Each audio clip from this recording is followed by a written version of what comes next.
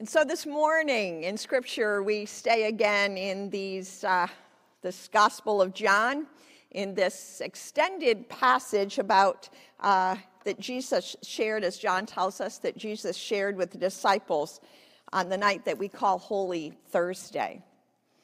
2 weeks ago, we listened to Jesus praying for us. Last week, we heard these words about Jesus' promise of peace.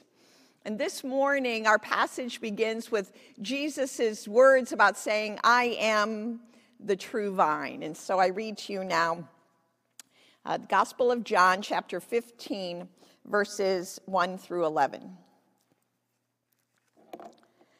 I am the true vine, and my Father is the vine grower.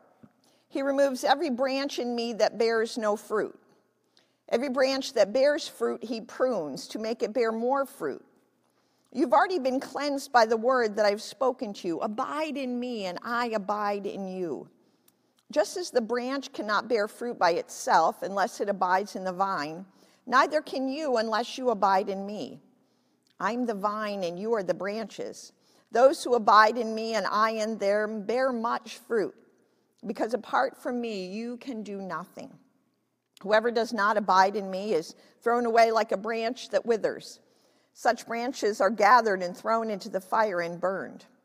If you abide in me and my words abide in you, ask for whatever you wish, and it will be done for you.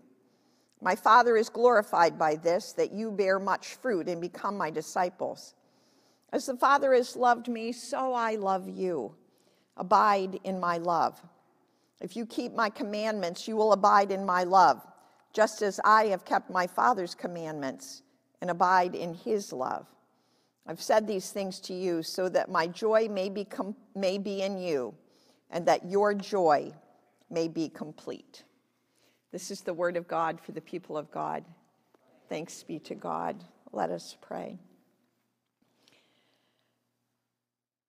This morning, oh God, we have come together to listen to your word and to claim a moment of joy. Thank you for that promise and for that gift and for Jesus. Amen. I've said these things to you so that my joy may be in you and that your joy may be complete. I love that line. I love that verse. Your joy, my joy. That Jesus wants us to have joy. Wants us to have joy. Now, I have been a bit stuck in what I would say is an early onset of my annual March depression. Mostly March is the month I can barely get through. But this year, January, and these cold, dark days hit me hard. And so maybe that's why this line, this promise, this gift of Jesus has been so meaningful to me this last few weeks. Jesus wants us to have joy. Now, you know, that doesn't mean happiness every day or all of our prayers answered or no problems.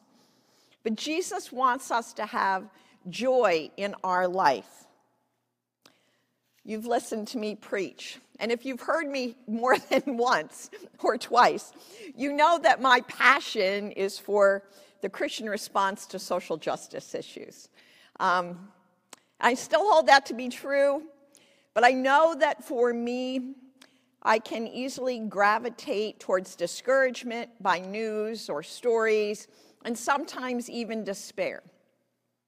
So for me, I know I need to hold on to, yes, commitment and passion and action, and to claim joy. To claim joy, that these two things are not separate from one another, and that quite honestly, joy doesn't always even mean being optimistic or Pollyanna. It means in a moment, in a day, claiming those moments like we did with those little kids, like we did with sledding or swinging or flowers or a brand new costume to celebrate, or the the face of a dog or the snuggle of your cat or a really good cup of coffee. To claim a moment of joy, to believe that Jesus has said that's what he wants for us. Susan Sparks is a Baptist minister from New York City. I have quoted her at various times before, and she has an article called The 10 Commandments of Joy. And as I was reading them over, what I was noticing that 4 of the 10 have something to do with laughter. And so I'm just going to share with you the 4 of her 10 commandments of joy that have to do with laughter.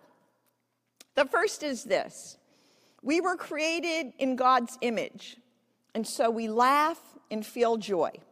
Therefore, laughter and joy must also be aspects of the holy.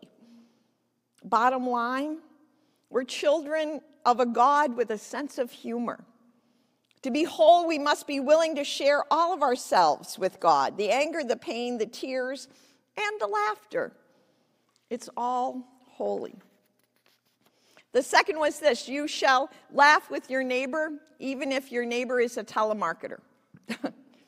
When we laugh with someone, whether it's family, friend, or yes, even the telemarketer, our worlds overlap for a second.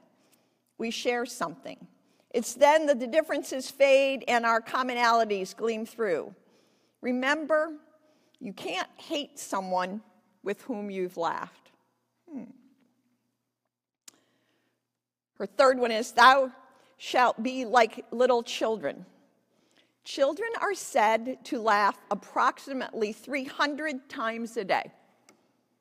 Little bursts, long laughs, a chuckle. Adults, less than 20. And I would say for most adults, way less than 20. Somewhere between cartoons and carpools, our laughter gets lost. Spend a few minutes watching a little child squealing with laughter, eyes full of awe at everyday miracles. When was the last time you laughed out loud or were awed by something wonderful? Start today. Today's my dad's birthday, and I was thinking about what a good sense of humor my dad had and how he would always make our kids laugh. When he read a story, he never told them the right words, and they would always have to correct him. We all tell the story of the time he got new boots, and he told my kids they were boxing boots and that he was going to start his career as a boxer. I was thinking of, I was laughing, literally laughing out loud, thinking of when our son Dan and his baseball team won states when he was in Little League. And my dad was there. My mom and dad were there, and the end of the game was so dramatic. And everyone was cheering, and after the game, my dad said, "I haven't had this much fun since I got married." And everybody laughed. Maybe my mom, not that hard, right? Sometimes our laughter is with another, and quite honestly, right, we all have to have the ability to laugh at ourselves. I was thinking how often I've put my headphones on backwards, the time I wore 2 wrong shoes the whole day. Another time when our son John was little and I was in a rush and I drove him down to the bus stop because he was late for the bus, and then walked home with my neighbor, and I forgot that I'd left my car at the bus stop. And my neighbor, Marcy, on her way to work, called from her cell phone and said, "Sarah, did you know your car is still at the bus stop?" To laugh at ourselves. The other one that I was thinking about related to me and our life in ministry was this one that Reverend Sparks says about, "Thou shalt lean on laughter in times of troubles." Laughing in a place of pain is the most courageous and rebellious thing you can do. That pain does not own you.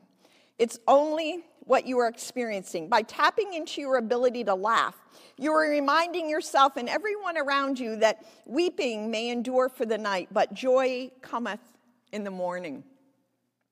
Some of you were here when we celebrated the life of Lois Budzinski last year. Well into the service, and Lois loved music.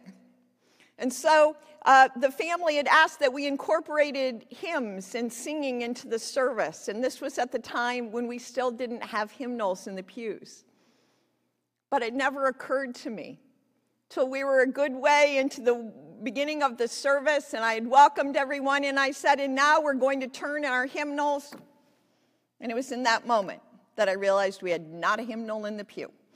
And so a few of you here gathered, we rushed out, and I think probably Jim just kept playing while we rushed out and began to hand out, and everybody laughed, even the family. The daughters said, oh, my mom would have appreciated this, right? So it wasn't that this wasn't sad and that we weren't mournful, but there was a moment of joy and laughter in the mishap of that morning. And then back to Reverend Sparks' 10 Commandments. The last one is this: thou shalt not waste any opportunities for joy. To paraphrase Irma Bombeck, the columnist, think of all the women who on the Titanic, who on that fateful night said no to dessert. It's easy to postpone joy in times of crisis or pain, but time keeps ticking. No matter where we find ourselves in life, it is still life, and that is still a gift. And we must honor that gift in all that we do. To claim joy